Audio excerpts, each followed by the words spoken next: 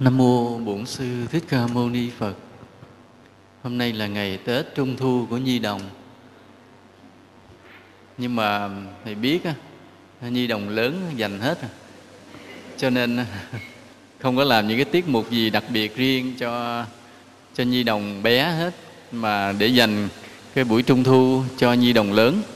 Hôm nay sẵn cái dịp Tết Trung Thu, quý Phật tử cũng về thăm chùa, nên thầy nói một cái đề tài nó hơi nóng bỏng để cho quý Phật tử có cái nhận định, có cái khái niệm, và từ đó biết mình phải làm gì. Cái đề tài hôm nay chúng ta nói là hiện tình tôn giáo thế giới. Cái vấn đề này nó mênh mông lớn, nhưng mà là những cái kiến thức cần thiết để chúng ta biết. Chứ chúng ta đừng có ngủ quên. Chúng ta đừng tưởng là mọi chuyện cứ êm ả suôn sẻ, mình cứ đi chùa, thích chùa nào mình đi, không thích mình đi chùa khác. Chuyện không còn đơn giản như vậy nữa. Nếu từ bây giờ ta không biết trước, ta không có chuẩn bị, thì 30 năm sau con cháu ta sẽ lãnh hậu quả nặng nề. Giờ chúng ta đi vào từ từ. Cách đây khoảng chừng 7-80 năm hoặc là 5-60 năm, nhiều người còn nghĩ rằng là chẳng bao lâu tôn giáo sẽ không còn chỗ đứng trên thế giới, hoặc là còn rất là ít, vì khoa học tiến bộ rất là nhanh. Nhưng mà đến hôm nay thì mọi người đã thấy vấn đề ngược lại.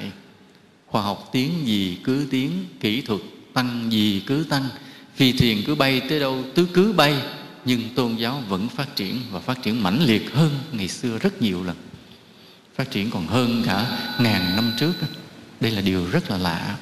Mà tại sao như vậy? Người ta nghĩ tôn giáo có mặt thời xưa, thời mà con người còn sơ khai không biết gì hết, nên có một người nào đó lanh miệng đã dựng nên những thần linh để giải thích mọi điều mà con người không trả lời được. Vì sao có sấm sét, vì sao có mưa, vì sao có gió, vân vân, cứ đổ thừa hết cho thần linh. Và người ta phải có một cái hệ thống lý luận để tô điểm cho cái thần linh đó. Rồi có những giáo sĩ làm trung gian giữa thần linh và con người, cái lần lần thành ra tôn giáo. Và khi khoa học tiến bộ, mọi điều giải thích được, thì người ta nghĩ rằng vai trò thần linh không còn nữa. Nhưng mà rồi khoa học vẫn bất lực, không giải thích được hết mọi điều. Ví dụ cơn bão vừa rồi tàn phá Đà Nẵng, vệ tinh ta thấy trước. Từ khi cơn bão sắp hình thành là ta đã thấy. Đến khi từ áp thấp nhiệt đới mà nó tăng mạnh tốc độ lên thành cơn bão, nó thổi vào Philippines, thổi tan tành hết, trên vệ tinh thấy rõ. Và đi về Việt Nam mà ta biết rõ. Đó là nhà nước tìm mọi cách để mà chống đỡ di dân, rồi nó đi vào cái như một trận bom. Thì Quảng Nam, Huế, Đà Nẵng tan hoang hết, còn hơn là bom nguyên tử thả xuống. Có cái vùng như cái vùng Tuy Loan ở Đà Nẵng, có một gia đình 9 người chết, không còn một người nào. Cái vùng chết, sập xuống chết hết. Nên chúng ta con số kiểm điểm vẫn chưa chính xác hết. Và hơn 85% căn nhà đã tan vỡ. Bây giờ nếu nói là, vì ta giải thích là cơn bão từ đâu tới, nếu ta nói là từ cái áp thấp nhiệt đới hình thành ở trên Biển Đông, rồi nó thành cơn trút xoáy, nó thành một cái tâm bão, nó xoáy, nó thành một cái cơn xoáy đi dần vào trong bờ. Nhưng mà người ta sẽ hỏi tiếp là vì sao là nó hình thành với cái điều kiện như vậy, nhiệt độ như vậy, hơi nước như vậy, sức gió, sức nắng, sức nóng như vậy nó hình thành. Thì người ta giải thích được tiếp. Nhưng mà nói tại sao hình thành đúng điểm này mà không tại điểm kia? Tại sao nó đi theo hướng này mà nó không đi theo hướng kia? Hoặc không trả lời được. Nên là chỉ ngồi đoán thôi, coi nó đi đâu rồi đoán trước thôi. Chứ không thể nào mà biết chắc là nó sẽ đi đâu, mà nó muốn đổi hướng đâu nó đổi. Nên có một cái, nhiều khi người ta nghĩ giống như có một cái ý ngầm nào của ai đã điều khiển cơn bão thổi vào. Và chính vì những cái chỗ mà khoa học không có trả lời, không giải thích được, nên tôn giáo cứ tiếp tục tồn tại. Và người ta vẫn tin vào rằng còn có một cái lực lượng siêu nhiên nào đó chi phối cái cuộc sống này, chứ không phải là chỉ là những vấn đề tự nhiên đơn thuần. Vì lý do đó mà cái tôn giáo cứ tồn tại. Thì ngày xưa khi mà các tôn giáo xuất hiện như vậy, bước đầu còn sơ khai, cứ mỗi lý luận ít. Nhưng đến khi mà có một vài cái giáo chủ không biết là vì một cái duyên bí mật nào đó, tự nhiên họ gây được ảnh hưởng phát triển lớn dần cho đến ngày hôm nay là thành tôn giáo của toàn cầu. Ví dụ như là Mahomet là giáo chủ của Hồi giáo, thì lúc ông còn nhỏ thì cái ông nội mới bồng đến cái người thầy bói, hỏi cái thằng bé này nó làm sao. Ông thầy bói nói thằng này sau này cai trị thế giới. Cái ông nội khoái quá đem về nuôi tiếp. Thì lớn lên ông cũng đi buôn rồi học võ rồi như người ta, cho tới cái ngày mà bỗng nhiên là cái tâm linh ông thức dậy, sao ông cứ chuyên nghiên cứu về tôn giáo rồi thành lập cái tôn giáo phát triển. Đúng là đến ngày nay tràn ngập hết trơn. Nên đúng là các giáo chủ họ có một cái duyên gì đó để họ có thể gây một cái ảnh hưởng lớn, chứ không phải khi không.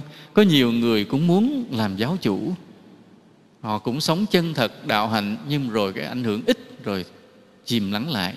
Hoặc có những người dùng những cái mánh khóe, mưu mô trước quỷ để tìm cách quảng bá cái hình ảnh của mình cho lớn lên, để mong rằng mình cũng trở thành một cái giáo chủ, nhưng rồi cũng không đủ sức, rồi cũng tàn lụi. Có nhiều người cũng dùng mánh khóe chứ không phải là bằng cái đạo đức chân thật. Nhưng mà chỉ có một số người nào có cái duyên kỳ lạ thì mới phát triển cái đạo mình được. Như là đạo Kitô vậy, là chính là nhờ hoàng đế Constantine của La Mã, ông mới kết hợp cái tôn giáo, cái tín ngưỡng của La Mã cổ cộng với cái giáo lý của Chúa Giêsu, ông lập thành một cái đạo Catholic, là gọi là đạo Công giáo, lấy cái Roma làm kinh đô để truyền đạo. Và ông nói rằng với cái đạo này ông sẽ chinh phục cả thế giới. Nên ta thấy cái ý niệm của cái sự chính trị đế quốc nó đã gắn với cái tôn giáo đó ngay từ buổi đầu mới thành lập. Hoặc là Mahomet thì ông là một giáo chủ thôi, lập tôn giáo thôi, nhưng mà cái cộng đồng giáo dân của ông là ông lãnh đạo như một người cầm quyền, chứ không còn phải là một người chăn dắt tinh thần. Nghĩa là ví dụ cái xóm đạo ông ở đó thì mọi người phải vâng lời ông hết, từ chuyện nhỏ tới chuyện lớn. Và như vậy cái tôn giáo đó ngay từ buổi đầu mới thành lập, nó đã khẳng định bản chất chính trị, quyền lực của nó. Chỉ có đạo Phật là khác hẳn. Chỉ có đạo Phật, giáo chủ là một thái tử, là một người mà cái cơ hội để lên làm vua là nằm trong bàn tay. Vậy mà người đó đã từ bỏ ngai vàng để đi tìm con đường tu hành giải thoát. Mà khi Ngài đã đắc đạo rồi thì bao nhiêu quốc vương quỳ lạy dưới chân mình làm đệ tử, mà Ngài không bao giờ lợi dụng cái sự ưu ái đó để đi tìm quyền lực chính trị, mà Ngài đứng vững ở vị trí một vị thầy dạy đạo mà thôi. Tức là dạy cho người ta cư xử sống tốt, dạy cho vua biết thương dân, mọi con người biết thương nhau, và người ta hãy ráng nỗ lực tu hành để đạt được giải thoát. Cho nên trong ba cái tôn giáo lớn toàn cầu đó thì Kitô giáo có cái kết hợp với chính trị ngay từ buổi đầu lúc mà thành lập cái Catholic ở Roma. Và cái Hồi giáo thì bản chất là quyền lực chính trị ngay từ ông giáo chủ đầu tiên. Chỉ có đạo Phật là rõ ràng khẳng định thoát ra ngoài cái danh lợi của thế gian để đứng vững vị trí của một người thầy chăn dắt đạo đức cho thế giới. Cái điều này rất là độc đáo. Chỉ có cái riêng là ở Tây Tạng thì Đức Đạt Lai Lama là người vừa lãnh đạo tôn giáo mà vừa lãnh đạo quốc gia. Vì quốc gia đó rất là đặc thù, người ta sống rất là đơn giản, nên cái nhà vua cũng không cần phải có một cái mưu mô hay là một cái kiến thức gì chuyên sâu về chính trị, cứ làm một nhà đạo đức thôi.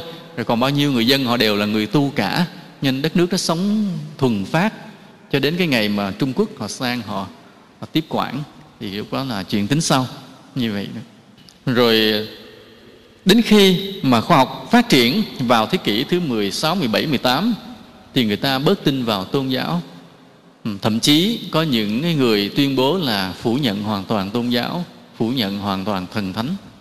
Và đôi khi ta tưởng là những việc đó đã thắng thế, nhưng rồi con người vẫn đau khổ, thế giới vẫn chiến tranh, và nhiều điều mà con người không giải thích được, nên vẫn có một chỗ đứng để cho tôn giáo tồn tại. Tôn giáo tồn tại, chẳng những tồn tại mà tôn giáo phát triển trở lại, mà chẳng những phát triển trở lại mà phát triển một cách khủng khiếp gấp nhiều lần khi mà kết hợp được với cái phương tiện khoa học kỹ thuật. Ngày xưa truyền đạo thì người ta cứ đi bộ hoặc đi ngựa từ nơi này nơi kia, Nhưng mà ngày hôm nay ngồi trên Internet, người ta truyền đạo khắp thế giới trong chớp nhoáng. Gọi là ai tìm đạo, ai muốn cầu đạo, cứ vào mạng Internet, đi tìm khắp các thư viện, gặp gỡ các cái diễn đàn, vào nơi các cái trang web có đầy đủ hết để tìm. Và những nhà truyền bá tôn giáo cũng vậy, ai cũng lập cho mình một cái website để mà nói lên cái quan điểm của mình cho mọi người trên thế giới có thể tham khảo được. Nên vì vậy là ngày hôm nay chính cái sự phát triển của khoa học kỹ thuật đã giúp cho tôn giáo phát triển rất là nhanh, rất là nhanh. Đến ngày hôm nay vậy, nghĩa là phi thuyền đã bay lên rồi mà người ta vẫn tin rằng còn có một cái Thượng Đế tạo ra tất cả mọi điều trên thế giới này. Người ta vẫn tin như vậy. Mà ngay trong cái giới trí thức, tuy nhiên là lần lần người ta sẽ thấy nó không còn đơn giản như vậy nữa. Thì cũng vậy, nó có một cái tính chất thế này, có một cái tính chất mà ai cũng dè dặt, đó là cái tính ảnh hưởng lên quần chúng rất mạnh của tôn giáo. Đó là đặc tính đó. Tôn giáo làm cái gì không biết, nhưng mà khi xuất hiện mà có thanh thế rồi thì chiếm được trái tim con người, lấy được lòng người, làm cho quần chúng quy phục. Đó là tính chất đạo nào cũng vậy hết. Và vì vậy khi mà có quần chúng trong tay là người ta có quyền lực, có lực lượng, có sức mạnh. Và lúc đó thì ta thấy nó sẽ có xảy ra hai cái tình huống. Khi một người mà có quá nhiều quần chúng trong tay mình thì sẽ xảy ra một trong hai tình huống. Một là cái đạo đó sẽ bị thế lực chính trị lợi dụng, hoặc là chính cái người của đạo đó nhân tiện thấy mình quần chúng đông làm chính trị luôn. Thế nào cũng xảy ra hai cái tình huống đó. Nên ta để ý thấy điều vậy. Vì vậy là bất cứ một nhà làm chính trị nào cũng đều quan tâm tới tôn giáo, tìm cách kiểm soát tôn giáo. Vì không biết cái người mà lãnh đạo tôn giáo đó có ủng hộ mình hay chống mình. Nên luôn luôn là giữa tôn giáo, cái nhà lãnh đạo tôn giáo và nhà lãnh đạo chính trị lúc nào cũng có một cái sự tương quan trong chừng mực nào đó. Đó là nhà chính trị tốt, họ chỉ giữ cái mối tương quan tốt để đề phòng mà thôi. Còn những nhà chính trị xấu thì họ sẽ tìm cách họ thao túng cái tôn giáo đó luôn, theo ý họ luôn. Và cũng có những nhà tôn giáo tốt thì họ chỉ chuyên làm việc đạo, ví dụ như gây được ảnh hưởng nhiều người, nhưng mà không bao giờ có tham vọng chính trị, chỉ giữ mình đứng vững ở vị trí tu hành. Đó là nhà lãnh đạo tôn giáo tốt. Nhưng mà cũng có những nhà lãnh đạo tôn giáo xấu, khi thấy mình có quần chúng đông rồi thì khởi lên cái tham vọng chính trị, nghĩ rằng mình sẽ được quần chúng ủng hộ nên muốn làm chính trị. Thì đó cũng là một khía cạnh khác. Ta thấy như vậy giữa tôn giáo và chính trị nó đều có những cái mối tương quan gì đó mà làm cho người ta dè dặt, người ta rất là dè dặt. Ví dụ đối với một người họ coi chừng về an ninh đất nước, thấy cái tôn giáo tập hợp được đông người, bắt đầu lo là không biết tập hợp rồi để làm gì, có phải là để dạy đạo đức nhân nghĩa cho cuộc sống hay không, hay là tập hợp rồi cái kéo bè kéo lũ để nổi loạn. Ai cũng phải lo sợ điều đó. Bởi vì sao? Bởi vì sức mạnh là nằm nơi quần chúng. Ai được quần chúng ủng hộ thì người đó sẽ có sức mạnh. Cái quy luật như vậy. Mà cái người làm công việc tôn giáo dễ được quần chúng thương hơn là một người làm cán bộ. Vì sao vậy? Bởi vì cái người làm công việc tôn giáo họ đại diện cho thần linh, nên họ là giới tu sĩ, nên họ đại diện cho thần linh. Họ lấy được cái uy tín của thần linh nên họ được quần chúng thương. Hoặc là nói như tăng sĩ của Phật giáo cũng vậy. Chúng ta thường nghe cái câu là kính Phật thì phải sao? Thì phải trọng tăng. Như vậy ông tăng dựa hơi ai? Dựa hơi Phật rõ ràng. Ví dụ như thầy vậy, ví dụ nếu mà không có Phật, có ai thèm thương thầy không? Không, thầy không làm mốc xì gì hết trơn á, đi liếc cái không thèm ngó chứ đừng có nói. Nhưng bởi vì thầy dựa hơi Phật cho nên là mọi người cũng thương thầy chút. Thì mọi quý thầy quý cô đều như vậy, là chúng ta dựa hơi những bậc thần thánh nên ta được quần chúng thương mến. Thì những tôn giáo khác cũng vậy, khi họ dựng nên một đấng để họ tôn kính như Thượng Đế, những vị thần thánh gì của họ hết rồi, và những giáo sĩ dựa hơi lấy cái uy tín của thần thánh đó nên cũng được quần chúng thương mến. Vì vậy những người lãnh đạo tôn giáo rất dễ được quần chúng tôn sùng, yêu mến, kính trọng hơn là một người lãnh đạo về chính trị. Ví dụ bây giờ ta nghe một ông thủ tướng, một ông tổng thống, ta nghe ta tỉnh queo phải không? Lòng không mảy may xúc động. Nghe nay ông thủ tướng ông đi ông mổ ruột thừa, kệ ổng. Chứ ông thầy trụ trì mình mà đi mổ ruột thừa thì mình sao? Mình nhảy đồm đột lên, mình chạy tới chạy lui, mình thăm liền, thương hơn, phải không? Chính xác không?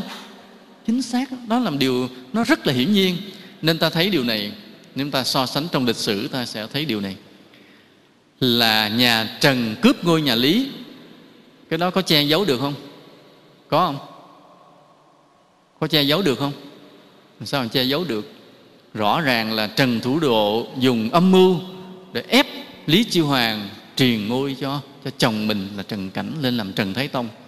Chuyện đó làng nước ai mà không biết. Thì khi mà Trần Thái Tông lên ngôi như vậy, cướp ngôi như vậy, mà theo cái quan niệm ngày xưa một người cướp ngôi vậy có được dân chúng ủng hộ không? Có được không? Không nha, sẽ không nha. Lúc đó nhà Nguyên mà đem quân qua đánh thì chỉ cần một trận một sơ sơ là tan tác liền. Nhưng tại sao đánh không được? Tại sao dân vẫn đoàn kết dưới tay Trần Thái Tông để mà đánh lại quân Nguyên trong cái trận đầu tiên khốc liệt đó? Tại sao? Tại sao? Tại vì ông Trần Thái Tông này, ông lai ông tu sĩ. Chúng ta nhớ yếu tố đó rất quan trọng. Đây là chỗ mà các nhà sử học ít để ý. Cũng vậy, nhà Hồ cướp ngôi của nhà Trần, phải không? Hồ Quý Ly cướp ngôi nhà Trần, dân không theo, nhà Minh Hoa quánh bức liền.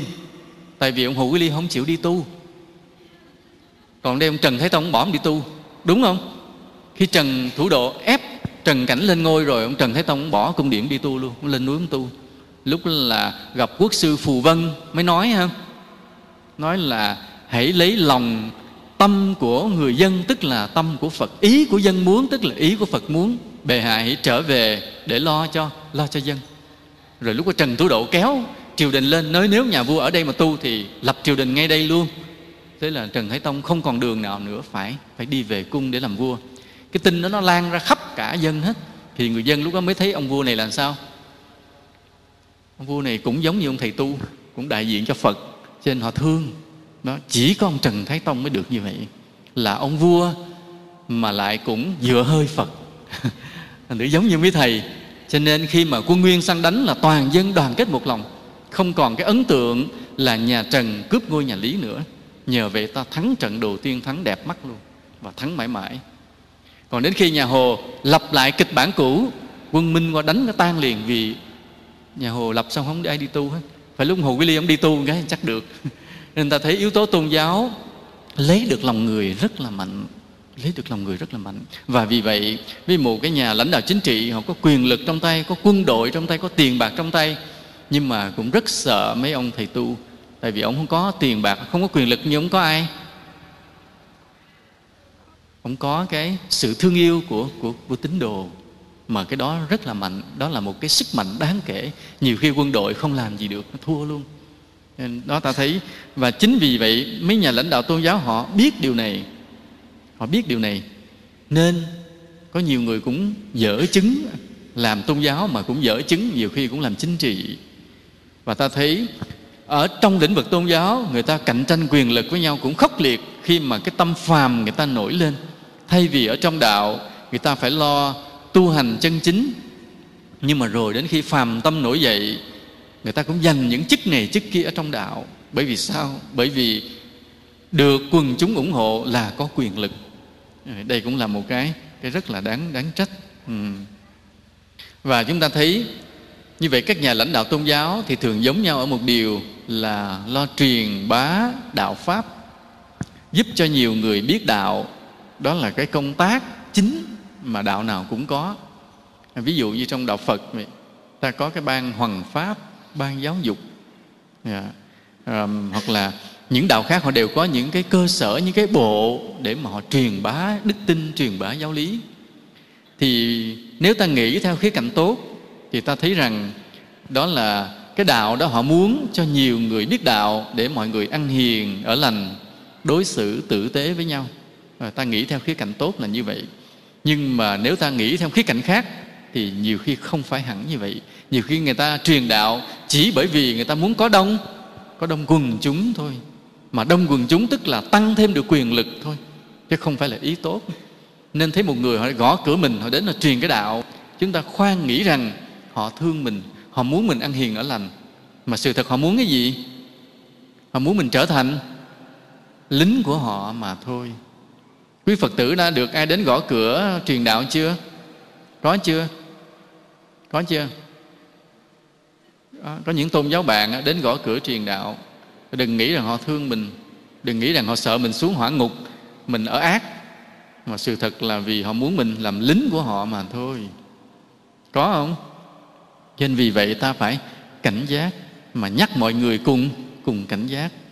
Ta gặp người hàng xóm, nhiều khi người hàng xóm chưa biết đi chùa, ta cũng đến nói.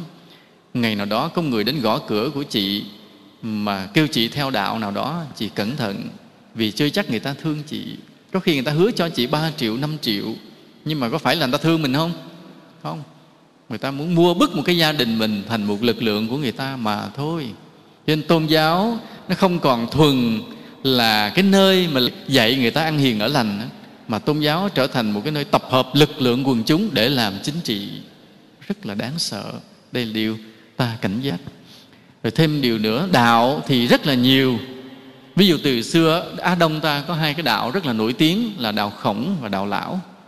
Thì những đạo Khổng, đạo Lão như vậy là dạy người ta về quan điểm sống, chứ không có một hệ thống tổ chức. Giáo lý thì cứ truyền từ đời này qua đời kia, từ cái nhà này sang nhà kia, thế hệ này sang thế hệ khác, nhưng mà chỉ truyền cái đạo lý thôi. Rồi ông thầy dạy lại học trò, cha dạy lại con, và người ta cố gắng sống để làm người quân tử, chứ không có tổ chức, không có ai giáo chủ, không có ai đạo trưởng, không có gì hết. Chỉ là dạy quan điểm sống, cũng hay. Hoặc là có những cái tôn giáo nhỏ nhỏ chút, đôi khi xuất hiện một nhóm gây được ảnh hưởng 500-300 người rồi sau đó mất, gây được ảnh hưởng 2-3 ngàn người rồi sau đó mất. Rất là nhiều, nghĩa là giống như nấm mọc lên rồi tàn lụi, giống như hoa nở ra rồi tàn. Khắp nơi trên thế giới rất là nhiều những cái đạo như vậy. Rồi những cái tôn giáo mới phát sinh gần đây cũng nhiều. Ví dụ như Việt Nam ta có đạo Cao Đài, thì hiện nay cũng xuất hiện tới 9 hệ phái chia ra. Rồi, hoặc là bên nước ngoài có cái đạo Scientology, là tôn giáo khoa học. Thì cái tôn giáo này rất là kỳ khôi, tập hợp nhiều cái người cùng quan điểm rằng thay vì nói rằng Thượng Đế tạo ra loài người, thì cái đạo mới này nói rằng loài người ở trái đất này là do người ngoài hành tinh tạo ra. Cái người ngoài hành tinh đem đi, họ đem cái giống gì đó xuống đây, họ cấy, họ ghép, họ trộn qua lai lại, sao cái sinh ra con người. Mới đầu trộn mấy lần nó ra con đười ươi, không làm lại nữa, làm lát từ thấy mặt mày cái nó giống như cái người đứng quay phim đây, nên thôi được thôi, giống như cái được thôi để luôn. Thế rồi nó thấy mặt mũi vậy. Chứ mới đầu tạo lát qua cái đứng lên tóc ngắn, mũi hít, mũi xẹp, rồi lông lá tùm lum đi dền dàng. Nói cái con người này cái bộ không khá, nói 2 + 2 4 không biết, ngu quá thôi dẹp, làm tiếp, làm vài lần cái cuối cùng ra được cái con người mặt mũi như thế này, giống như ta nhìn thấy trong gương á, thôi ok rồi cho nó sinh sôi. Nghĩa là có cái đạo họ tin như vậy, cũng là một loại niềm tin mà nhiều người cũng theo, cũng lạ. Có những tôn giáo ảnh hưởng chỉ giới hạn trong cái dân tộc của mình. Ví dụ như là đạo Ấn Độ, Hindu thì họ chỉ dành cho người Ấn Độ, mà qua một nước khác không ai thèm theo, không ai thèm theo. Vì trong cái đạo đó họ chia xã hội ra thành 4-5 giai cấp. Có những giai cấp mà mới đẻ ra là cái ăn trên ngồi trước là vinh quang, còn có những giai cấp mà không ai dám đụng tới vì đụng sợ dơ lây. Rồi những người đó họ bị xã hội ruồng bỏ, chà đạp, hất hủi, quên bẵng. Họ không bao giờ được nhận vào một việc nào làm, không ai giúp đỡ để họ có cơ hội sống. Cuối cùng họ chỉ còn một nghề duy nhất là nghề gì? Ăn xin. Ăn xin thôi. Và ta qua Ấn Độ ta sẽ thấy cái lớp cùng đinh đi ăn xin rất là nhiều. Rất là nhiều, mà cái quan niệm của Ấn Độ là không giúp mấy người đó. Nuôi con bò, con chó còn thương, chứ đối với mấy người đó không ai ngó ngàng tới. Nhưng có những ông đạo sĩ Bà La Môn bên đó giàu sang, thì người ngoại quốc họ qua cảnh đó họ thấy họ không hiểu.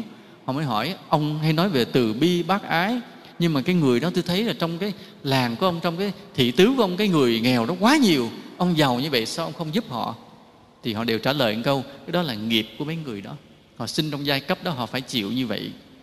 Và cái lối lý luận mà bỏ mặt cái người nghèo như vậy thế giới chấp nhận không?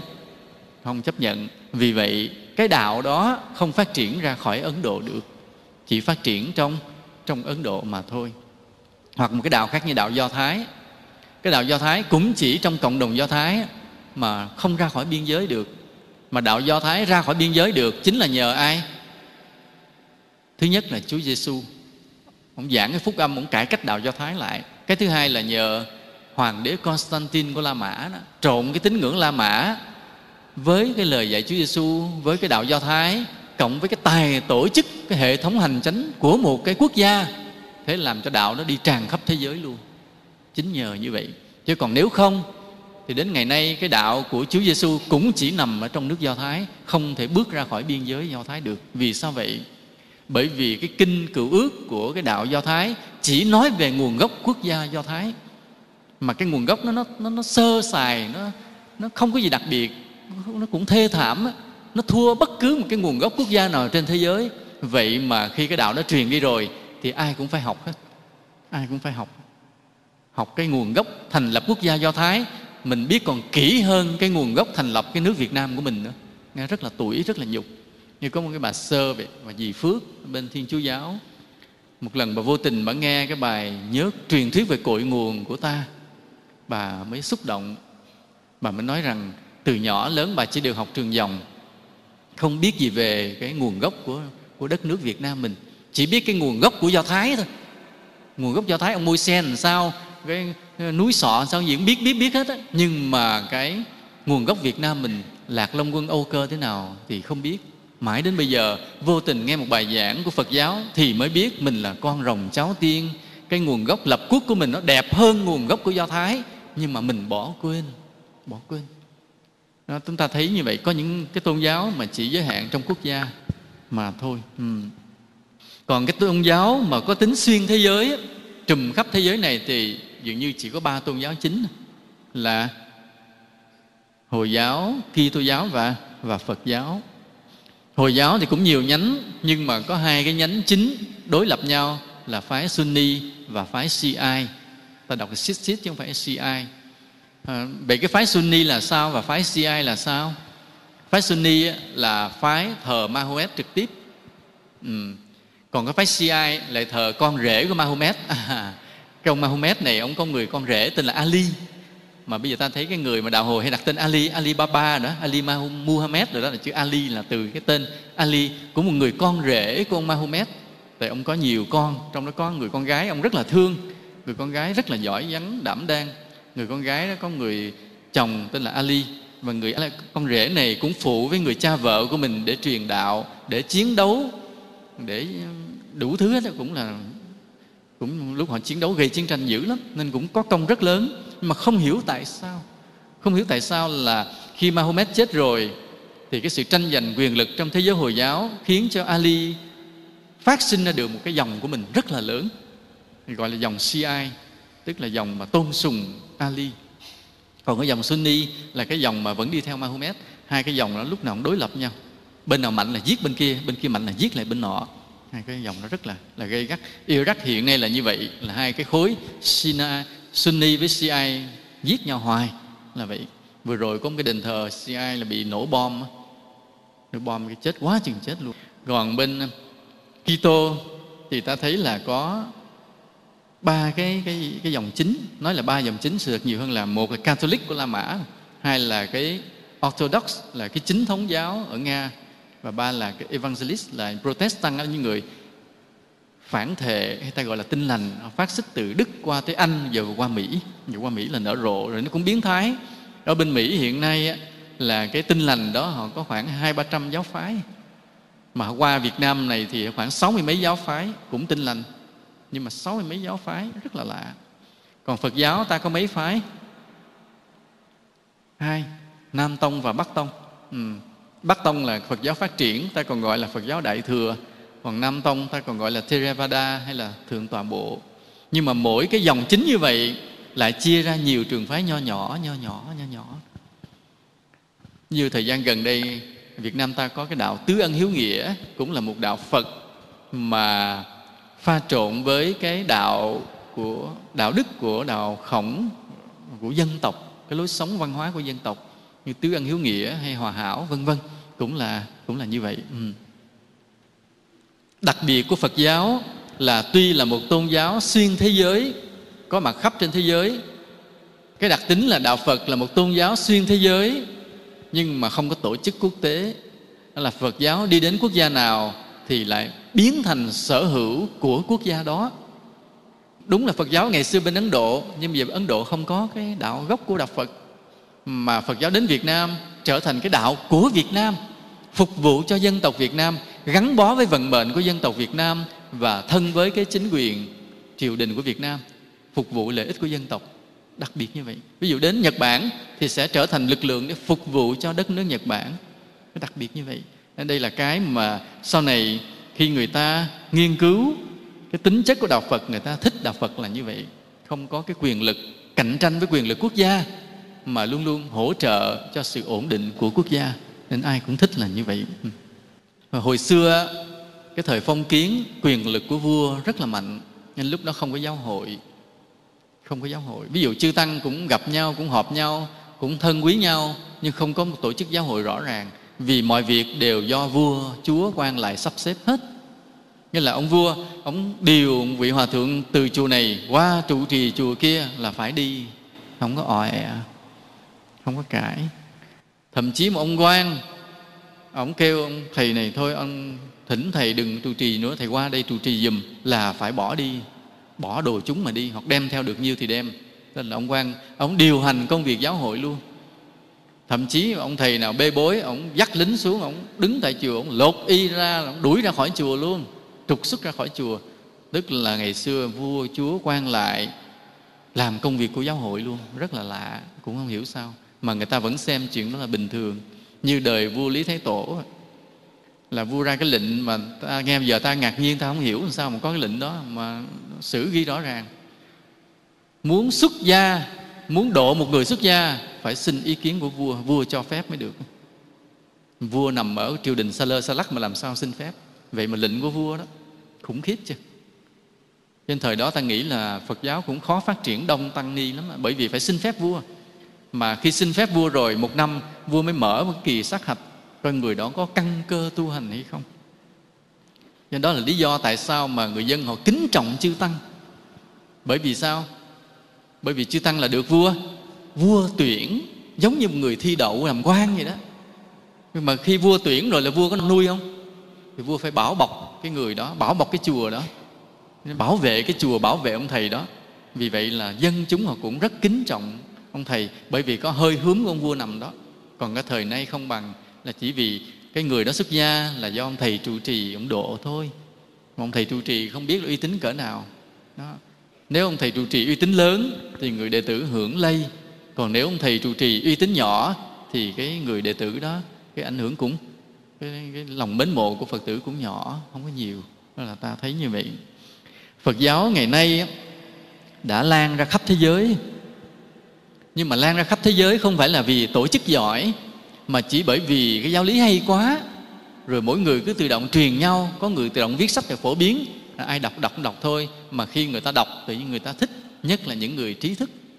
Thời gian sau này vậy là rất nhiều những nhà khoa học nổi tiếng trên thế giới đã đi theo đạo Phật. Đến bây giờ cũng vậy, nhiều người, rất là nhiều người thích đạo Phật. Những người phương Tây, thậm chí là những người Thiên Chúa giáo, họ là những người Thiên Chúa giáo từ đời ông Cố, ông Lũy nào, đến đời bây giờ họ vô tình họ tiếp xúc đạo Phật, họ thấy quá hợp lý, một cái đạo lý nó quá chặt chẽ, quá chu đáo, họ theo, từ từ họ theo. Như là chùa chúng ta cũng vậy. Chùa ở đây chúng ta đã từng quy y cho những người Phật tử nước ngoài hẳn hòi, không biết nói tiếng Việt Nam, chỉ biết nói tiếng Anh thôi. Và gia đình họ là nhiều đời Thiên Chúa giáo, nhưng mà ngày hôm nay họ vẫn lên chùa để họ làm lễ quy y theo đạo Phật. Thầy đặt tên cho họ cái tên Ấn Độ, họ không chịu. Họ nói là ngày hôm nay họ đã xin lần thứ hai để làm một người đệ tử Phật, thì hãy cho họ một cái tên Việt Nam, một cái pháp danh Việt Nam. Thế là thôi đành phải chịu. Thế thầy phải cho cái tên Việt Nam, thì cho ông đâu biết gì đâu. Ông phải kêu dịch rồi giải thích tùm lum hết trơn, ông không hiểu. Mà ông chỉ xin tên Việt Nam. Ông nói như ông về Việt Nam, ông sinh ra trở lại lần thứ hai. Ông khi vào đó ông nói nghe dễ thương lắm. Now I am born second time. Please give me the name in Vietnamese, xin cho cái tên mà bằng tiếng Việt Nam. Thế là thôi phải cho cái tên, cái pháp danh bằng tiếng Việt. Nên ta thấy vì cái đạo lý của Phật quá hợp lý, nên từ từ thuyết phục được nhiều người trên khắp thế giới. Tuy nhiên ở những quốc gia mà theo đạo Phật thì đạo Phật lại suy yếu, rất là lạ. Bởi vì các đạo khác cạnh tranh. Ví dụ như là Trung Quốc thì làm quốc gia như là một quê hương của Phật giáo. Ngày hôm nay chùa thì còn để đó, nhưng mà ít có người biết tới đạo Phật. Vì qua cuộc cách mạng văn hóa đánh tơi tả không còn gì hết. Không còn gì hết. Rồi Hàn Quốc thì bị Tin Lành thay thế. Là ngày nay là người ta đổ xô theo Tin Lành, người ta tìm cách truyền bá, và người ta chỉ đạo cho cái tín đồ Tin Lành là phải chửi bới, phải xỉa xói, phải mắng mỏ những người tu đạo Phật, để cho những người tu đạo Phật không còn đất sống ở thành thị mà phải dạt về rừng núi sống, rồi từ từ chết luôn trong đó. Nên chúng ta nhớ cái đạo Tin Lành nó là vậy đó nha. Nó không bất kể lịch sự, không sợ mít lòng. Lát từ từ ta nói tới nữa, ta sẽ thấy. Còn Nhật Bản á, thì chùa nào chùa nấy là cực kỳ đẹp, cực kỳ lộng lẫy. Không có chùa nhỏ nhỏ, chùa nào là chùa nấy lớn. Bởi vì người Nhật Bản họ thông minh, họ làm cái gì là làm lớn chuyện, tỉ mỉ, kỹ lưỡng, đẹp. Cái mỹ thuật của Nhật Bản khủng khiếp. Và được vua chúa hay các lãnh chúa vào cái thời đó, vào thời phong kiến, họ đích thân họ xây dựng, họ huy động sức người, sức của, họ xây thành những ngôi đại tự đẹp không thể tưởng tượng.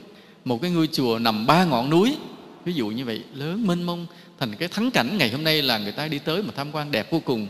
Nhưng mà bây giờ là cha truyền con nối, không có giáo hội.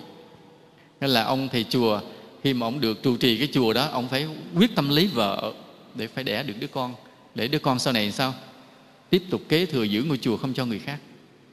Vì sao? Vì cái tiền mà người ta cúng vào đó rất là lớn, cái nguồn lợi rất là lớn, nên không thể để cho người ngoài. Vậy ta thấy còn cái tính đạo Phật không? Không, mất tiêu. Và người dân Nhật thì không còn được ảnh hưởng, được dạy dỗ cái giáo lý đạo Phật nữa. Nếu cha mẹ có tin xúi con tin thì con đến chùa đứng ngoài cầu xá rồi bỏ tiền vào trong cái khe cửa rồi đi về, chẳng gặp ông thầy là ai. Chẳng gặp ông thầy là ai. Rất là hiếm. Những người tu chân chính bây giờ giờ không còn thấy nữa. Vì vậy nên đạo Phật mới xuất hiện những cái đạo lạ.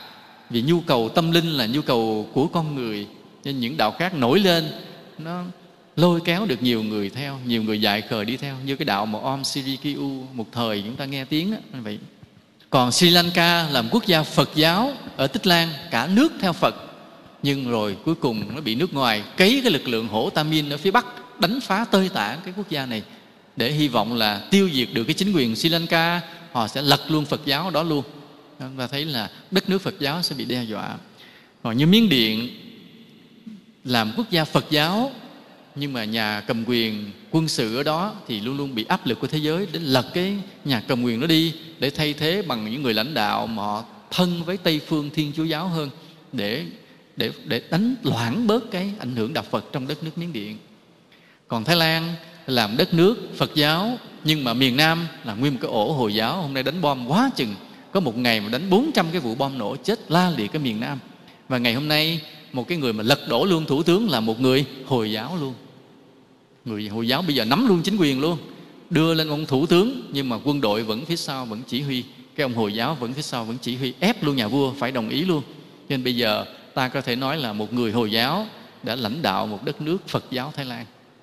Mà như vậy Phật giáo có mạnh không? Nếu để cho một người Hồi giáo lên chỉ huy mình thì Phật giáo đó có mạnh không? Không mạnh. Những cái người Phật tử ở tại Thái Lan là những người yếu, những người yếu mới để cho người Hồi giáo lãnh đạo mình. Ta nói ta không muốn chê ai, nhưng mà ta dẫn một cái lời. Hôm trước có cái ông sư Nam Tông, ông hay lên đây ông chơi. Ông đi Thái Lan, đi Miến Điện về, ông lên chùa, ông gặp thầy, ông than. Ông nói mấy cái Phật giáo ở đó chỉ còn cái vỏ thầy ơi. Việt Nam mình còn cái ruột, chứ bên đó chỉ còn cái vỏ. Mình nghe mình thấy sao kỳ, ông này là Nam Tông mà ông đi ông chê Phật giáo Nam Tông, kỳ khôi ấy. Nhưng mà đến ngày hôm nay khi thấy mà lính mình là người Phật giáo mà để cho cái ông Hồi giáo ông chỉ huy thì biết là đúng là tinh thần Phật giáo không còn. Nên rất là lo. Nên ta thấy là đạo Phật phát triển tùm lum khắp thế giới, nhưng mà những quốc gia Phật giáo thì Phật giáo đang rất là suy. Hoặc như Lào là một đất nước Phật giáo rất là hiền lành, nhưng mà hiền lành đến độ thành thụ động. Nên nếu mà yên bình thì không sao, nhưng mà hễ loạn lên thì lực lượng Phật giáo này cũng có thể là bị rối loạn liền, chứ không phải đứng vững. Campuchia thì đang bị pha trộn rất là nhiều tôn giáo hiện nay. Còn Việt Nam ta thì sao? Dù Phật giáo là đa số, nhưng đất nước ta vẫn là một phức hợp tôn giáo. Vì những lúc ta bị xâm lăng, những người đế quốc thực dân đã mang nhiều cái đạo đến đây, gieo rắc quá nhiều, nên đất nước ta thành một cái phức hợp về tôn giáo.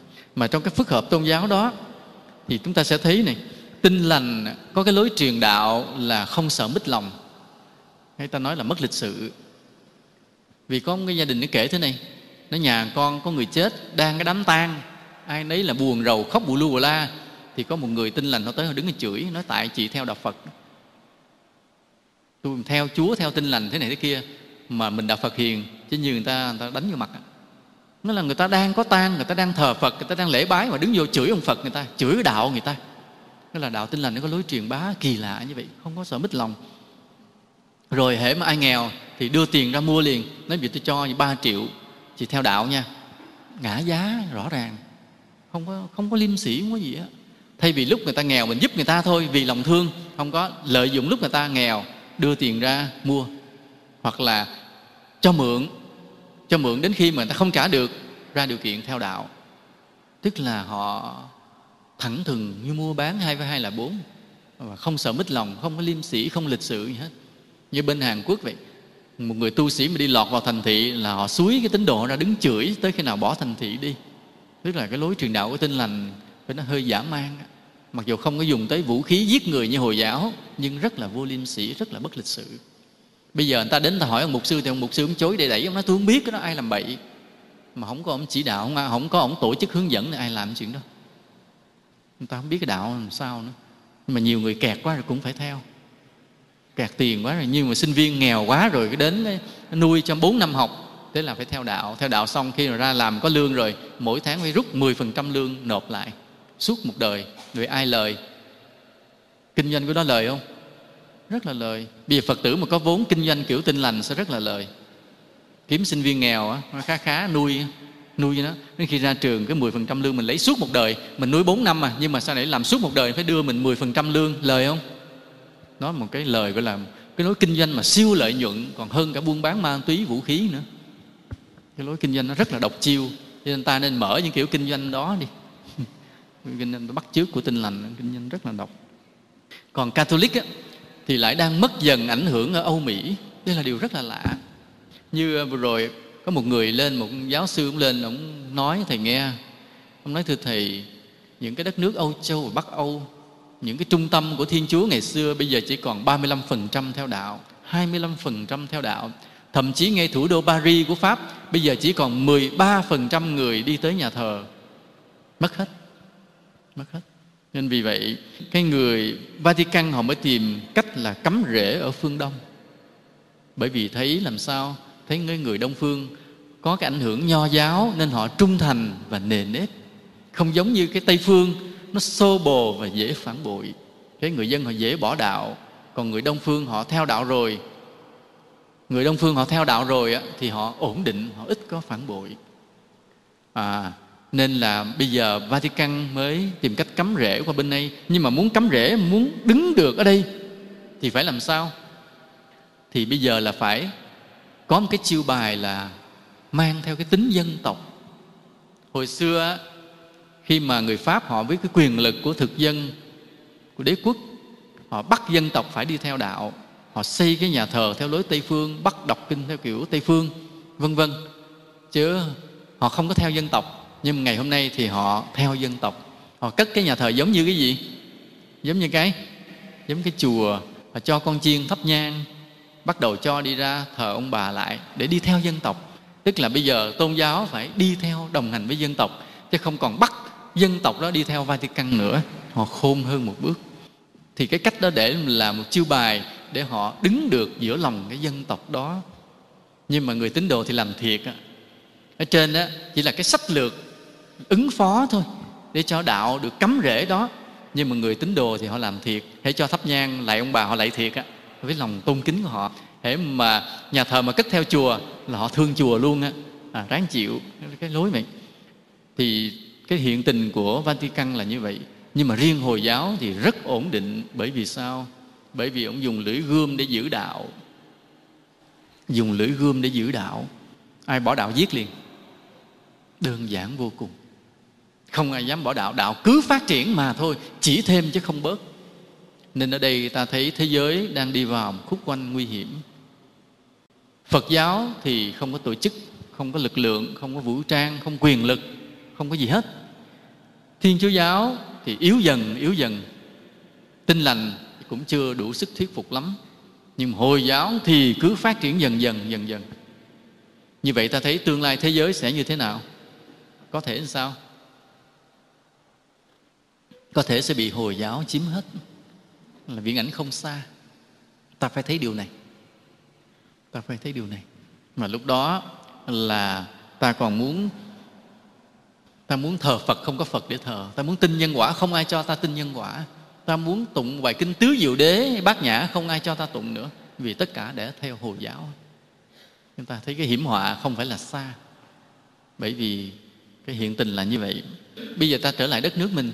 Trước cái hiện tình mà một đất nước nhiều cái phức hợp tôn giáo, hoặc là thế giới nhiều cái tôn giáo như vậy, thì Phật giáo ta có cái hay thế này, là ta không muốn xảy ra xung đột với các tôn giáo khác.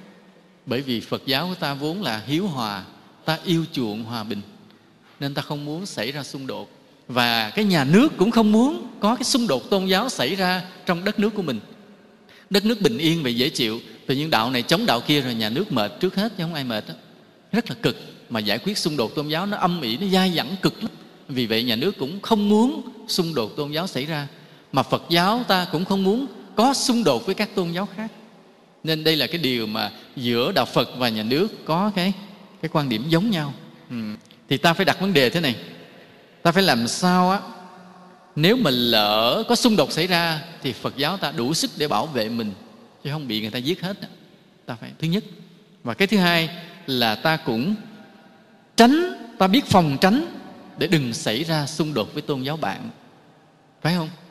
Ta có hai điều ta phải làm. Cái điều thứ nhất là nếu có xảy ra thì ta phải đủ sức bảo vệ mình, không có để bị phá hoại, không bị tiêu diệt. Đồng ý không? Đó là cái thứ nhất. Cái thứ hai, nhưng trước hết ta cũng phải tránh bằng mọi cách để đừng xảy ra xung đột với tôn giáo bạn. Đó là hai nhiệm vụ của ta. Quý thầy, quý cô, quý Phật tử đồng ý không? Đồng ý nha, phải nhớ được. Như vậy là để đạt được cái mục tiêu thứ nhất á, là nếu mà có xung đột xảy ra thì ta phải mạnh, đủ sức tự bảo vệ mình để không bị tiêu diệt. Thì vì đạo Phật phải mạnh lên. Muốn đạo Phật phải mạnh lên thì ta phải làm sao? Ta phải đoàn kết nội bộ ta lại, phải không? Là mọi tông phái, mọi chùa chiền phải thương nhau, chứ không được đả kích nhau, vì tất cả đều là con của Phật. Đồng ý không? Quan điểm này rất quan trọng.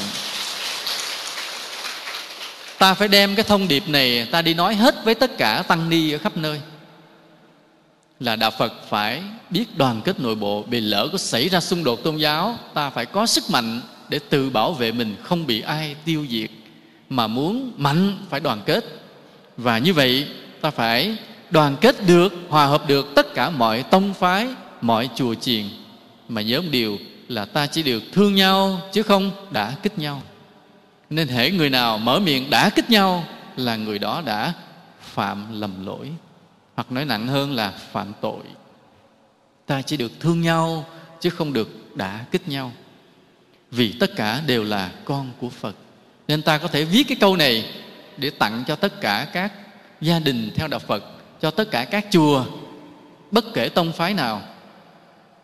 Mọi tông phái, mọi chùa chiền, mọi tăng ni, mọi Phật tử phải thương nhau chứ không đả kích nhau, vì tất cả đều là con của Phật. Ta viết cái câu đó, ta dán trong nhà ta, và ta gửi tặng các chùa để dán các chùa hết. Quý Phật tử về làm điều này dùm thầy được không? Về làm nha, về làm câu này. Và thứ hai, để mà tránh cái xung đột với tôn giáo bạn thì ta phải làm sao? Thì ta phải có nhiều dịp để ta gần gũi với những người của tôn giáo bạn, để ta trao đổi, ta chia sẻ giáo lý trong tình thân ái. Được không? Ta phải làm điều này. Ta thấy một người của tôn giáo bạn, ta phải đến tiếp xúc, trao đổi. Thấy người ta có cái gì hay thì mình phải học. Và nếu mình thấy cái gì hay thì mình hãy chia sẻ với người ta. Đây là điều là không khó lắm đâu. Bởi vì sao? Bởi vì cái chân lý sẽ thuyết phục được con người. Mà nhất là ta đến với mọi người, ta đến với những người của tôn giáo bạn trong cái tình thân ái, người ta không có sợ. Vì ta sẽ nói với họ thế này: trước hết mọi người đều là người con dân Việt Nam. Dù đạo nào thì đạo, nhưng vẫn là người dân Việt Nam, phải thương nhau là cái thứ nhất. Cái thứ hai là tôn giáo là phải giúp cho con người thương nhau, chứ không phải tôn giáo trở thành lý do để con người chia rẽ nhau. Không, nếu nói là bây giờ nếu bạn nghĩ rằng vì bạn là đạo Kitô, tôi là đạo Phật nên bạn ghét tôi, nếu bạn là người Kitô, tôi là người đạo Phật nên bạn không thương tôi, thì như vậy hoặc là bạn hiểu sai cái tôn giáo của bạn, hoặc là tôn giáo bạn sai. Vì sao vậy? Bởi vì mục tiêu tôn giáo xuất hiện trên cuộc đời là để làm cho con người thương nhau, chứ không phải vì tôn giáo để rồi con người chia rẽ xa lánh nhau. Chúng ta đưa hai lý do ra là cái người kia phải sao? Phải ngồi lại để lắng nghe, phải không? Gặp một người tin lành cũng vậy, gặp một người tin lành cũng vậy. Họ cứ xỉa xói này, ta phải nói liền: trước hết chúng ta là người Việt Nam, anh đang là người Việt Nam, anh phải thương nhau, anh đừng có xỉa xói, đừng có chống đối như vậy, anh đừng có mất lịch sự như vậy. Hoặc là gặp người Hồi giáo cũng vậy, anh nói tôn giáo để cho con người thương nhau, chứ không phải là để mệnh danh tôn giáo mà giết nhau. Không nói vì lý do người ta tin hay không tin đạo tôi mà giết nhau, thì cái đạo đó là sai lầm. Tôn giáo có mặt là để con người thương nhau, để con người giúp nhau, chứ không phải để con người giết nhau. Mình gặp người Hồi giáo mình cũng nói thẳng như vậy, không có sợ. Vì chân lý mà, chân lý sẽ thuyết phục được con người, ai cũng có lương tâm. Có thể là họ bị nhồi sọ niềm tin họ quá lâu, nhưng mà ta gỡ lần lần họ cũng có thể chấp nhận được. Nhất là đối với Kitô giáo, chúng ta rất dễ nói chuyện. Vì sao vậy? Bởi vì thời gian gần đây là cái người của Kitô giáo họ nghiên cứu đạo Phật rất nhiều. Như vừa rồi vậy, vừa rồi lúc đó thầy đi mua cây đàn, thì cái người họ bán đàn họ là người Kitô giáo, thì họ mới nói với thầy là một đức giám mục của con một năm đều lên thiền viện ở Đà Lạt tu một tuần, và con cũng đi theo con tu. Cho nên chính cái người mà lãnh đạo giáo hội họ rất cao, là giám mục là cao lắm, vậy mà họ vẫn tu theo đạo Phật, mà ngồi thiền nghiêm chỉnh theo đạo Phật. Họ kể là có những cha ở trong phòng có hình tượng Phật luôn, để mà chiêm ngưỡng luôn. Và thầy đã từng gặp một ông cha bên Mỹ về, đeo thánh giá, nhưng mà cầm thánh giá dở lên coi thì có hình Phật luôn ngay đó luôn, có luôn. Nên ta thấy cái người Kitô giáo thời gian gần đây họ nghiên cứu nhiều về đạo Phật, họ đồng cảm nhiều với đạo Phật, nên đạo Kitô là đạo mà ta dễ nói chuyện nhất, thì ta cứ đến. Tin lành thì họ tấn công mọi tôn giáo, chỉ không dám đụng tới Hồi giáo thôi. Họ mạt sát thì không sợ mít lòng, nhưng mà ta cứ cứng rắn, ta khuyên bảo họ thì họ vẫn phải nghe. Như thầy kể cái chuyện mà gia đình có cái đám tang, người ta đang khóc bù lu bù la, đang thờ Phật để tụng kinh cầu siêu, thì họ đứng mà chửi đạo Phật. Thì một người trong nhà đó do có cái nghe giáo lý của chùa mình nên đã hỏi thế này: chị nói Thượng Đế tạo ra tất cả, vậy ai tạo ra bệnh sida, ai tạo ra sóng thần, ai tạo ra chiến tranh? Cái người kia nín, họ đâu có lý luận nhiều, họ chỉ có cái là có ai sau lưng suối á, để dụ được một người theo đạo thì cho nhiêu tiền thì đi ráng mà dụ thôi, chứ lý luận giáo lý họ không có nhiều. Nên ta cứ dùng cái đạo lý, ta từ từ phân tích, họ cũng sẽ phải im lặng, và đôi khi họ phải theo ta. Có những người tin lành đã lên đây quy y rồi, nên ta phải tin rằng con người có cái lương tâm, họ có cái sự hiểu biết, nên ta cứ đưa đạo lý đúng là mọi người sẽ thuyết phục được, không sao hết. Mà người tin lành họ có một cái chiêu bài thế này, tin lành họ có cái chiêu bài thế này. Ví dụ họ gặp một người tín đồ đạo Phật, họ nói rằng trước đây tôi cũng là theo đạo Phật, họ nói câu đó. Họ gặp tăng ni đạo Phật, họ nói trước đây tôi cũng xuất gia tu theo đạo Phật, họ nói xạo không mà cái bài đó họ được học phải nói như vậy. Ở trên dạy họ, hễ mà gặp ai đạo gì thì cứ phải nói, hay gặp thầy tu cũng phải nói. Họ mà gặp linh mục, họ nói trước đây tôi cũng ở nhà dòng, lúc cứ xạo vậy, cứ xạo đại, ngộ ghê. Mà đó là cái bài học ai phải thuộc. Hễ gặp mình cái là nói trước đây tôi cũng đạo Phật. Thậm chí có cái bà đó, bà là mục sư, bà gặp thầy, bà nói trước đây bà cũng đi xuất gia. Thì nhìn mặt bà thì bà thấy bà không hiểu đạo Phật, không hề có một chút tư cách xuất gia, biết ngay bà này bà xạo. Đây là cái bài học của bà, cái bài bà được học phải nói vậy đó. Còn ở Việt Nam ta, Hồi giáo thì sao? Hồi giáo thì số ít, Nên họ khép kín, họ âm ỉ một cái gì bên trong để họ chờ cơ hội. Nhớ, họ chờ cơ hội chứ không phải họ yên. Họ nằm đó chứ không có yên đâu, vì họ đang còn là số ít. Tuy nhiên chúng ta đừng nghĩ rằng là họ sẽ kiên cường cố chấp cái đạo của họ. Bởi vì đã từng có một gia đình Hồi giáo lên trên chùa này quy y hết. Vì tại hôm đó thì có một số Phật tử Việt kiều bên Pháp về đây. Thì lúc thầy ra thì tiếp nói chuyện. Khi nói chuyện thì thầy nhìn thấy có cái ông Tây, ông đứng ở bên ngoài hiên á. Thầy mới hỏi là cái ông đó đâu về? Cái mấy người Phật tử nói dạ ông cũng bên Pháp về với tụi con. Thì mấy mặt ông Tây đặc cho nên thầy mới nhờ người Phật tử ra mời ổng để nói tiếng Pháp á. Thì thấy ông cũng vô ngồi cái nhà mát bên kia. Cái thầy nghe lóng thang ông nói tiếng Việt. Cái thầy hỏi ủa anh biết nói tiếng Việt á? Ông nói dạ con biết nói tiếng Việt. Ông nói tiếng Việt còn giỏi hơn thầy nữa. Thầy nói ủa vậy anh sống ở đâu? Nói dạ hồi nhỏ lớn con sống Sài Gòn. Nói ủa sao mặt Tây đặc vậy nè, nhưng mà anh là người nước nào? Nói dạ con người Pakistan. Như vậy anh Hồi giáo hả? Nói dạ. Cái thầy nói thầy ớn rồi nha. Nghe Hồi giáo lên tới chùa mình đã ớn rồi. Thì thôi thầy cứ để yên. Bắt đầu thầy mới nói chuyện với mọi người khác. Nói chuyện rồi lúc mà nói chuyện cái thầy cũng đùa thầy quay qua thì nói quy y theo đạo Phật đi nha. Ông cũng cười không nói gì. Rồi một lát bắt đầu các Phật tử mới xin ghi tên quy y. Thì mới kêu thầy Thiện Hòa. Thì nói bây giờ thầy Thiện Hòa ra ngoài kêu công Hồi giáo nó quy y đi. Nhưng tại sao thầy kêu thầy Thiện Hòa? Thầy Thiện Hòa ông lớn con mập hơn thầy. Lý do vậy nha. Rồi thầy Thiện Hòa mới ra đứng nói chuyện với ông, cũng thuyết phục. Không biết là trong người có mặc áo giáp hay là thủ võ gì không thì không biết. Thì thuyết phục ông quá chừng. Sau khi mà thấy ông cứ cười bắt đầu thì Thiện Hòa mới kêu thôi bây giờ anh ghi tên quy y. Ông nói hồi nãy con ghi tên hết gia đình rồi xong rồi. Thì ra ông ghi tên từ đời nào nãy làm nãy giờ mất công thuyết phục quá chừng rồi ông ghi tên mất tiêu. Hỏi ra thì mới biết là từ ở bên Pháp ông đã nghe những bài giảng của chùa mình rất là nhiều rồi, nên tìm về đây với mục đích rõ ràng là để xin quy y rất là rõ, mặc dù họ là Hồi giáo.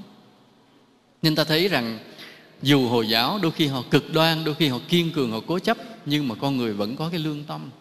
Nên nếu ta có cái đạo lý vững vàng, ta vẫn tiếp cận, ta vẫn thuyết phục họ được. Vì vậy ta hãy mạnh dạn làm quen, tìm hiểu và đưa Phật giáo đến với họ. Hễ thấy một người Hồi giáo là ta tới ta làm quen liền nha. Được không? Ta thấy mấy người mà có cái khăn trùm đầu mặc cái củng này của Hồi giáo ở Sài Gòn ta dễ thấy lắm. Thấy họ đi ngoài đường, ta tới làm quen, xin lỗi cô ở đâu, anh ở đâu. Thấy mấy người râu ria mà lùm lầm lì đó, cứ hỏi thăm vậy.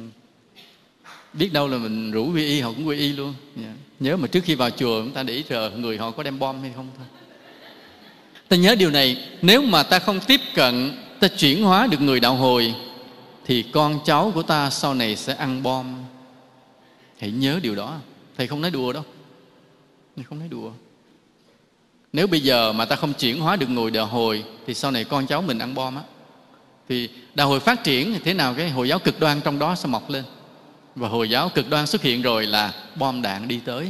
Họ sẽ đòi ly khai, đòi lật đổ, đòi tự trị, đủ thứ chuyện hết trơn. Rất là rắc rối.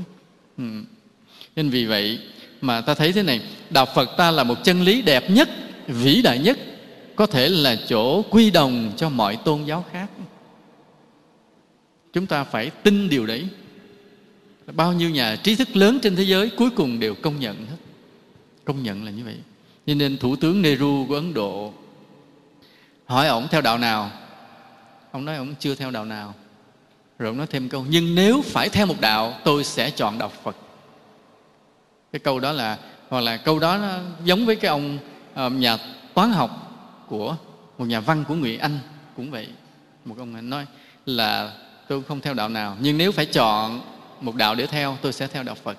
Chúng ta thấy vì chân lý của đạo Phật đẹp, hoàn chỉnh, hợp lý, logic, là lẽ phải. Nên vì vậy có thể là chỗ quy đồng cho mọi tôn giáo trên thế giới này. Nhưng mà tại sao chưa làm chỗ quy đồng cho mọi tôn giáo được? Bởi vì sao? Bởi vì sao? Bởi vì chúng ta chưa mạnh. Phật tử mình chưa biết truyền bá. Mỗi người Phật tử ta phải là một nhà truyền đạo. Không cần lương, chỉ cần phước thôi. Ta truyền được đạo cho người khác, ta không có lương, nhưng ta sẽ có phước để dành cho mình, cho con cháu, cho gia đình mình, đời này và những đời sau. Khi ta giúp cho một người biết đạo, cái phước ta tăng lên. Giúp một người biết đạo, phước ta tăng lên. Nghe nói mà chuyện truyền đạo làm phước, thầy mới kể một câu chuyện thế này. Vừa rồi có một người viết cho thầy cái bức thư, người này đâu bên Mỹ, mới nói thế này: Thưa Thầy, khi mà con kêu người ta hãy tu, hãy làm phước, hãy truyền bá đạo lý để có phước, thì họ không nghe. Mà con nói rằng anh sống từ nào giờ anh đã làm nhiều điều tội, anh hãy làm những điều này để xóa bớt cái tội của anh, để chuộc bớt cái tội của anh. Họ làm liền.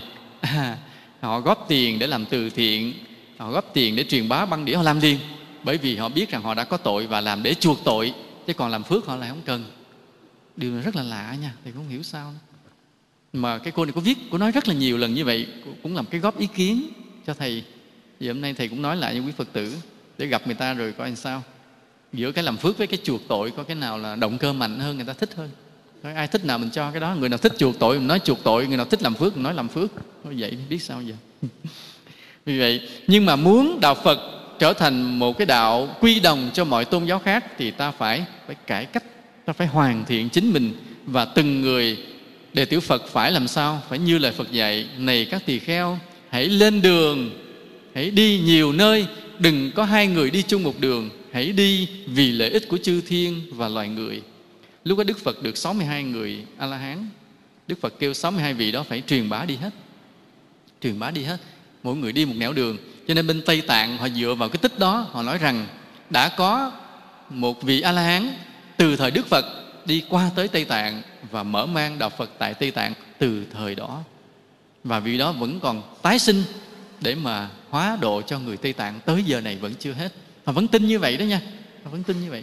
Thôi kệ, tin như vậy cũng đẹp, mà dựa vào một câu chuyện truyền thuyết có trong kinh Phật. Và một điều nữa là ta phải thương nhau và thương tất cả chúng sinh. Hãy diệt trừ tất cả cái lòng oán ghét trong lòng mình nha. Không bao giờ để trong lòng mình có cái oán ghét nào hết. Ta phải tích lũy công đức lễ Phật thật nhiều, bố thí thật nhiều, giúp đỡ thật nhiều, giữ giới thật kỹ. Những cái điều đó phải giữ cho dày để tạo thành cái đạo lực cho mỗi người. Ta phải giỏi ngồi thiền, nhiếp tâm được trong thiền định, thì cái đạo lực của ta, cái trí tuệ ta, tâm linh của ta mới sáng lên, mới sắc lên, mới đủ sức mà đem đạo Phật truyền bá khắp nơi. Ta phải giỏi giáo lý để trao đổi với mọi người. Chứ không biết người ta hỏi mình mấy câu cái đợi tôi lên núi tôi hỏi thầy tôi về trả lời nữa. Bể, nói về quê. Nên là người ta hỏi đâu phải trả lời được tới đó. Mà muốn như vậy là phải giỏi giáo lý, phải nghe cho nhiều nha. Và một điều nữa là ta phải vượt qua tông phái để tìm lại một đạo Phật chung. Nhớ như vậy. Nên có điều rất cười lắm. Có một lần thầy nghe kể chuyện là có mấy thầy ở cái tỉnh đó, thầy không muốn kể rõ. Một số thầy thì theo cái giáo hội này, một số thầy tự là lập ra theo một cái giáo hội khác. Và vì các quý thầy đó theo hai cái giáo hội khác nhau, không bao giờ nói chuyện nhau, không bao giờ chơi với nhau, không nhìn mặt nhau. Nghe có buồn cười không? Tức cười không? Quá tức cười á. Cùng là đầu tròn áo vuông xuất gia ha, cùng giữ giới giống nhau, học cái giáo lý của Phật giống nhau, thờ ông Phật giống nhau, chỉ bởi vì hai cái tên giáo hội khác nhau, không nhìn mặt nhau. Đúng là chuyện trẻ con, buồn cười, không giống ai á, vô lý đủ thứ chuyện. Mà trong lòng họ quên hết. Trong lòng họ quên rằng họ cùng một đạo Phật, cùng một giáo lý, cùng hình tướng. Trong đầu họ chỉ nhớ có cái tên giáo hội, vì khác nhau thôi mà không nhìn mặt nhau. Rất là lạ, không hiểu làm sao. Trong khi đạo Phật là cái đạo mà dạy phá chấp, không chấp cái gì hết. Vậy mà cái tên giáo hội là cái điều gì? Họ sống chết là bảo vệ kiên cường. Thì lúc Phật mà sống lại, Phật bắt đè ra đập cho 100 cây mỗi ông. Ta phải có cái bản lĩnh nữa là ta đủ khôn ngoan để phát hiện những ý đồ xấu từ các tôn giáo khác. Vì ta thấy cái cách truyền đạo của Tin Lành, ta phải hiểu họ, cái thủ đoạn họ nằm chỗ nào. Ta thấy cái Hồi giáo manh động như thế, ta biết cái thủ đoạn của họ là làm chuyện gì, phải đoán trước, vân vân, là để mà ta có cái biết đề phòng. Và một điều cuối cùng nữa là ta phải biết tìm cái sự ủng hộ từ chính quyền và luật pháp. Vì sao vậy? Vì đạo Phật là đạo 4 không, không có gì hết. Không tiền, không bạc, không quyền lực, không có vũ trang, không có lực lượng, không có gì hết. Bây giờ mà cái người bảo vệ ta đắc lực nhất là ai? Là luật pháp. Nếu không có một đất nước mà có luật pháp nghiêm minh, 30 giây mấy đạo kia nó nghiến ta ra, nó nhai ta, nó nuốt sạch không còn một chút bọt nữa. Cho nên vì vậy là ta tồn tại được là nhờ đất nước có luật pháp nghiêm minh. Vì vậy ta phải tìm sự ủng hộ nơi luật pháp, nơi nhà nước. Nhà nước mà hiểu được đạo Phật, ủng hộ được đạo Phật thì đó là một cái chỗ dựa, một cái lực lượng đáng kể. Vì ta không có gì hết, ta không tiền, không gì hết. Như vừa rồi cơn bão thổi qua Đà Nẵng một cái, nhiều cái chùa sập tán tành. Có chùa cái ni sư đó, bão thổi qua rồi, ni sư đứng chơ vơ giữa đồng, mình mẩy ướt em, tôn bay, tượng Phật ngã, cả phòng ni sư, nhà vệ sinh, nhà bếp không còn gì hết, không còn gì, đứng chơ vơ đó. Rồi đợi cái người dân tới người ta cho ấm cơm ăn, chùa bay hết. Còn giáo hội thì sao? Giáo hội nói dạ thầy cũng không tiền, không giúp gì được không? Không ai giúp ai được luôn. Người ta thấy đạo Phật là vậy, không gì hết, 4 không. Đạo Phật là đạo 4 không. Lúc đó chỉ có nhà nước đứng ra, thế là quyên góp, tìm chỗ trú ẩn che tạm cho ni sư, đưa ni sư về chùa nào còn lành lặn ở đỡ cái đó, từ từ dựng lại, cũng chỉ là nhà nước. Nên vì vậy rồi đạo Phật mình phải biết tìm cái sự ủng hộ của chính quyền là như vậy. Thì nãy giờ mà thầy nói như hiện tình của tôn giáo như vậy, bây giờ ta trở lại cái bổn phận của ta. Bổn phận của ai? Trước hết là đệ tử của chùa Phật Quang. Ở đây ai là đệ tử chùa Phật Quang? Giơ tay lên.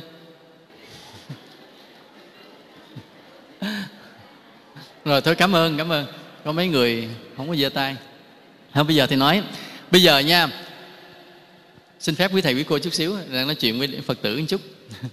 Bây giờ là thầy nói chuyện với Phật tử của thầy, đệ tử của thầy. Ai là đệ tử của thầy thì hôm nay thầy giao nhiệm vụ nha, giao nhiệm vụ về làm. Mà nhớ là thầy không có trả lương nha. Làm mà Phật biết, chứ thầy cũng không biết luôn. Nhưng mà Phật sẽ biết, Phật sẽ trả lương. Nữa chết lên Phật đòi nha, là ký lãnh lương. Nhưng thầy, giờ thầy giao nhiệm vụ thế này.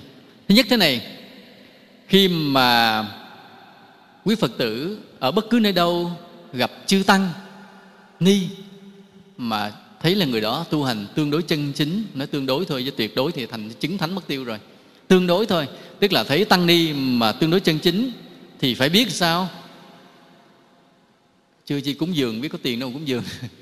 Phải ân cần ha, phải kính trọng, phải ủng hộ, thừa sự vâng lời và nói rằng: kính bạch thầy, kính bạch cô, con là đệ tử của ông thầy Ròm Chân Quang.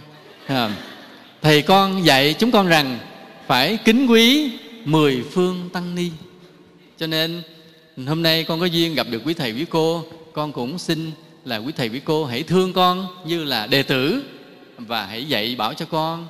Còn con có phụ gì được với quý thầy quý cô, con cũng sẽ cố gắng hết sức mình.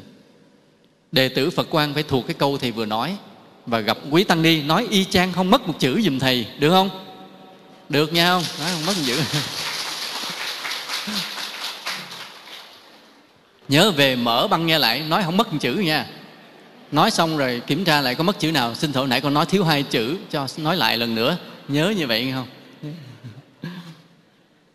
Đó là cái việc thứ nhất, là đối với các chùa là chúng ta lúc nào cũng bày tỏ sự kính trọng đối với quý thầy quý cô một cách ân cần như vậy.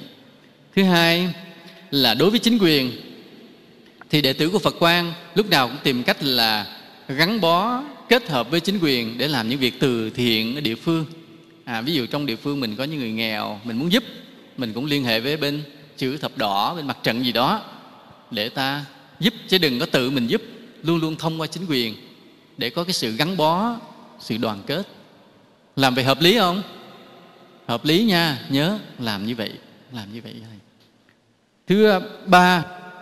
Thứ ba là khi ta nhìn thấy một người ngoài đạo Phật thì ta phải nguyện thầm trong lòng là sao? Ta sẽ bắn cung người này. Đừng bắn cung thì người ta chết đi ở tù, mà làm sao? Ta sẽ chia sẻ giáo lý với người này.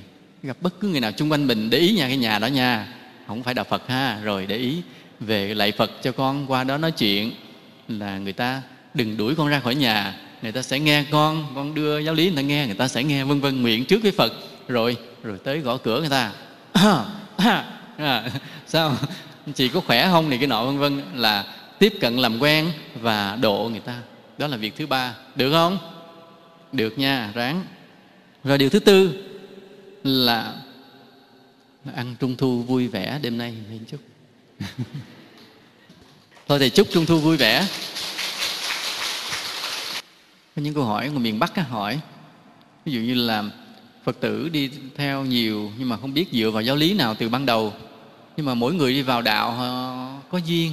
Nhưng mà thường thì khuyến khích là hiểu nhân quả trước.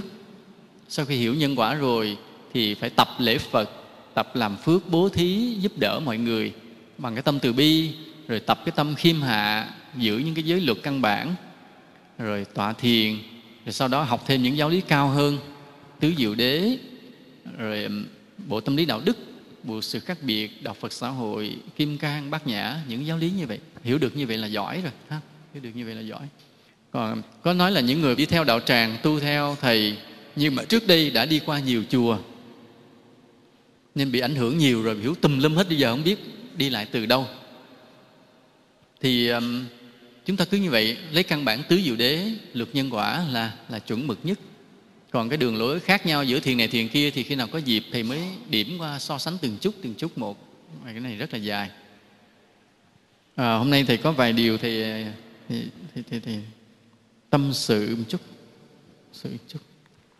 Là những bài giảng của chùa mình đó được làm thành cái hệ thống đĩa hình, đĩa tiếng để mà phổ biến. Thì có khi ta có tiền mà ai phát tâm giúp á, thì ta biếu, ta lấy tiền ta cho, ta in ta cho. Còn bình thường ta phải bán lấy tiền. Tại vì sao vậy? Có nhiều người nói thầy đi giảng đạo mà thầy toàn bán đĩa lấy tiền không? Thì mới trả lời, nếu đạo hữu biết chi phí làm ra được cái đĩa này bao nhiêu thì đạo hữu sẽ xót xa liền. Chỉ nói công của quý thầy quý cô miệt mài ngày đêm mà để chỉnh từng chút kỹ thuật thôi là vô giá. Chưa có nói tới vô số chi phí khác. Ta phải đóng thuế, ta phải tiền máy móc, tiền điện, tiền nước, tiền nhân viên, bao nhiêu thiết bị, tiền ngoại giao, in ấn, đủ thứ chuyện mà máy cứ lạc hậu đều, hư đều, phải bảo dưỡng, phải mua máy mới hoài. Làm được bao nhiêu tiền mua máy không đủ. Và chi phí rất là nặng. Quý thầy là không kể công quý thầy là bỏ công miệt mài ngày đêm, phải đi học, phải edit, phải chế biến, phải ấn phẩm, phải di dời, phải quay phim, di chuyển đầu này đầu kia, chi phí đủ thứ, sắm đủ thứ chuyện hết. Chi phí cực kỳ lớn. Khi làm ra rồi ta phải xin giấy phép, phải kiểm duyệt, phải đóng thuế ngoài nhà xuất bản, đóng thuế tại công ty, đóng thuế tại cửa hàng, rất là nhiều chi phí. Cho nên cái phát hành cái giá ta phải cao để đủ để ta tái sản xuất trở lại. Nhưng mà có nhiều người họ lấy cái đĩa về, họ bỏ vô máy, họ chép ra thì có mấy ngàn. Tại cái tiền mua đĩa rẻ đó, họ lựa cái loại đĩa rẻ, vô máy vi tính họ chép không bao nhiêu, tiền điện, tiền công không bao nhiêu. Họ bán ra ngoài cái đĩa rất rẻ. Họ cạnh tranh với công ty pháp quan của chùa. Công ty pháp quan tức là chùa đó, đặt tên công ty chứ sự thực chính là chùa. Và nhiều người do thấy cái giá thành quá rẻ cho nên đã mua và từ chối mua cái đĩa của chùa, vì nói mua đĩa của chùa mắc. Thì như vậy chùa sẽ đi về đâu hỡi em? Sẽ làm sao? Sẽ không còn khả năng tái sản xuất nữa. Mà ta nói nôm na là sập tiệm. Sập tiệm xong rồi ta dẹp tiệm. Khi ta dẹp tiệm rồi ta không còn đủ khả năng ra những cái xuất phẩm mới nữa. Như vậy ai lỗ? Ai lỗ ráng chịu à. Nhưng ta không còn ra được phim mới, đĩa mới nữa, vì không còn đủ tiền để làm nữa. Là do Phật tử chỉ ham rẻ mua những cái đĩa để chép lậu, rất là tội nghiệp cho chùa. Mà người lo nhất là ai? Là thầy. Thầy phải lo nhiều mặt. Thầy phải nuôi chúng, dạy chúng, cho chúng đi học, mà nguyên cả một công ty. Và thầy nói luôn, thầy còn phải giúp đỡ rất nhiều nơi nữa. Tại ai cũng đồn thầy giàu. Nếu bây giờ thầy nói sự thật cái con số thầy nợ ra bao nhiêu, mọi người đây xỉu hết. Nhưng đó là bí mật quốc gia, không thể nói được. Mà thầy nói ra là người xỉu hết. Rất là sợ. Cho nên vì vậy là thầy có than thở trong một cái bài viết. Thì nó có những người in sang ra mà để cho thì thầy rất là hoan hỷ. Thì vì người đó họ tốn tiền mua đĩa, tốn công chép, họ cho không. Coi như họ phụ với chùa truyền bá giáo lý. Hoặc là có tăng ni chép bán lấy tiền để đi học, thầy rất là hoan hỷ. Thậm chí chùa miền xa nghèo cũng bán, tự sao chép bán để lấy kinh tế đỡ cho chùa, thì cũng rất là hoan hỷ. Thay vì thầy phải đến chùa đó để thầy cúng dường, thì bây giờ chùa đó lấy sản phẩm chép ra bán để làm kinh tế đỡ, thầy cũng hoan hỷ. Nhưng mà thầy trách nhất là những người họ kinh doanh, họ có nguyên một cơ sở kinh doanh, họ nhái cái bìa nhãn y hệt như của mình luôn, họ scan ra làm y như thật, bán giá cỡ nào cũng bán được hết, và phá giá cạnh tranh, làm tiêu diệt công ty luôn. Nên đây thầy cũng kêu gọi quý Phật tử, nếu thương thầy, thương chùa, hay là muốn có thêm những cái xuất phẩm mới để mà chúng ta được xem, được thưởng thức, thì hãy bảo vệ giùm thầy, giùm chùa. Nếu biết ở đâu chép lậu thì đừng có mua, mà biết ở đâu bán lậu thì đến khuyên người ta đừng bán lậu như vậy, mà hãy lấy cái hàng chính phẩm của công ty giùm, để cho công ty có khả năng mà bán được hàng mới tái sản xuất được. Chứ còn không là không bán được nữa là sập tiệm, dẹp tiệm hết luôn, là sẽ không còn những tác phẩm, là không còn ai đứng quay khi mà quý Phật tử ngồi nghe gì nữa, lại không làm được phim nữa. Nhớ như vậy. Đó là một cái lời tâm sự nho nhỏ, than thở đêm trung thu đẹp trời như thế này.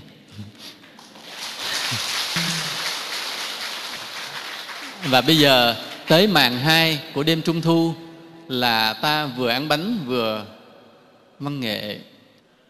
Dạ, bây giờ xin mời những người giọng ca vàng, phải bạc cũng được, cũng bạc, đừng có sắc rỉ thôi, thì hãy lên đăng ký với thầy Thiện Hòa, và mời anh Bảo Phúc ra đây giữ cái đàn giùm thầy nha. Và ban phục vụ mà bánh nước á, xin bắt đầu chúng ta bưng bánh bưng nước ra để mời mọi người. Thầy Thiện Hòa lên đây điều hành giùm thầy nha. Xin chúc mọi người đêm trung thu vui vẻ nha, và vui như trẻ thơ. Nam mô Bổn Sư Thích Ca Mâu Ni Phật.